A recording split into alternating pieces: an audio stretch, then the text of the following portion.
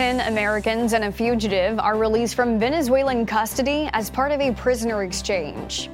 And two media giants begin talks about a potential merger. The Morning Rundown starts now.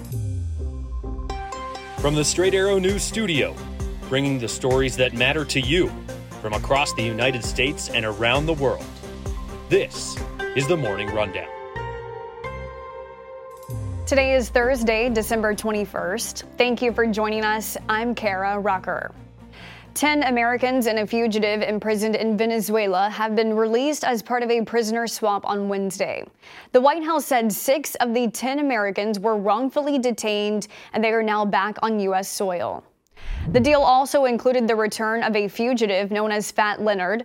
Malaysian businessman Leonard Francis fled to Venezuela in 2022 while under house arrest in San Diego after pleading guilty to what is considered to be one of the biggest bribery scandals in U.S. Navy history. Francis admitted he offered more than $500,000 in cash bribes to Navy officials so they could steer business to his company in Asia.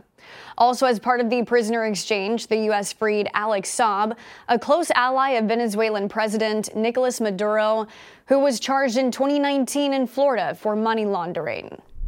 The swap is the latest agreement between the two nations. In October, the U.S. lifted some sanctions on Venezuela's oil industry after the country's government promised to open its 2024 presidential election to opponents of Maduro. More evidence is being uncovered after 3 hostages were mistakenly killed by Israeli troops last week in Gaza.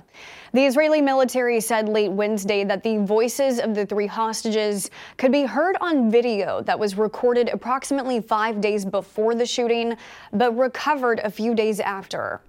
The military said the video was captured on a GoPro camera that was attached to one of its dogs. The dog was sent into a building and was killed by Hamas militants, but the camera kept recording.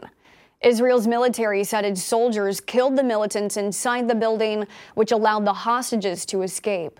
Days later, the 3 hostages were shot dead by Israel's troops after being mistaken as a threat. The military said it will soon release the results of its investigation into the accidental killing, which violated its rules of engagement. Prime Minister Benjamin Netanyahu said the incident broke the nation's heart, but vowed to continue Israel's fight against Hamas. The death of the 3 hostages prompted renewed calls for a pause in the fighting from nations, including the United States. On Wednesday, Hamas leaders arrived in Egypt to potentially negotiate another temporary ceasefire and a deal for Hamas to release more hostages in exchange for imprisoned Palestinians in Israel. A federal judge on Wednesday struck down a California law that would ban carrying firearms in public places starting in January.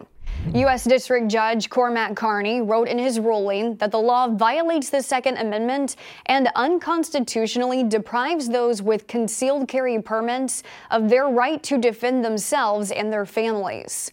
The law was signed by Governor Gavin Newsom in September and would have prohibited guns at public places such as parks, playgrounds, zoos, churches, and banks. Judge Carney calling the law, quote, repugnant to the Second Amendment and openly defiant of the Supreme Court. California Attorney General Rob Bonta says the state will appeal and claims the judge's decision would endanger communities by allowing guns in places where families and children gather.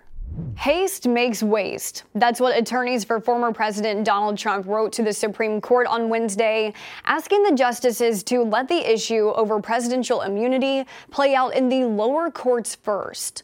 The debate revolves around special counsel Jack Smith's case against the former president, charged with a criminal scheme to overturn the 2020 election results.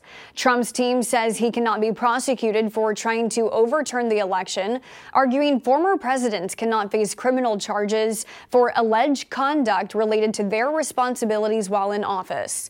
Last week, Jack Smith urged the Supreme Court to rule on Trump's claim in an expedited manner before lower courts have a chance to, saying it is of high public importance.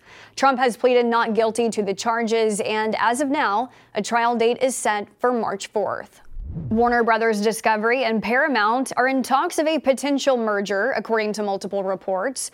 First reported by Axios, sources say the CEOs of the two companies met Tuesday for several hours. A merger would mean combining their streaming services, Max and Paramount Plus, to better compete with Netflix and Disney Plus.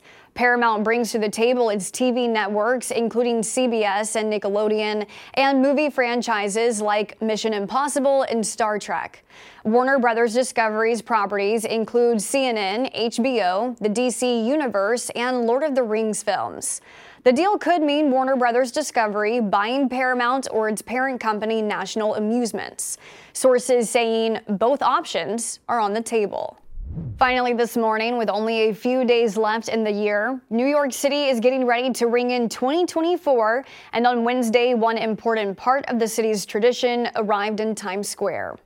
The numerals 2024 were delivered after the lighted display took a coast-to-coast road trip from California that began earlier this month, covering more than 2,800 miles. The numbers were tested, making sure they'll light up the sky when the ball drops and the clock hits midnight on New Year's. Before being raised atop One Times Square on Friday, the numerals will remain on display for visitors to see up close. These are your top stories for this Thursday. You can now connect with the Morning Rundown in a variety of ways, including subscribing to our podcast or signing up for our newsletter. Just go to san.com/rundown for more details. Unbiased, straight facts, that's Straight Arrow News. We'll see you back here tomorrow. Until then, I'm Kara Rucker. Have a great day.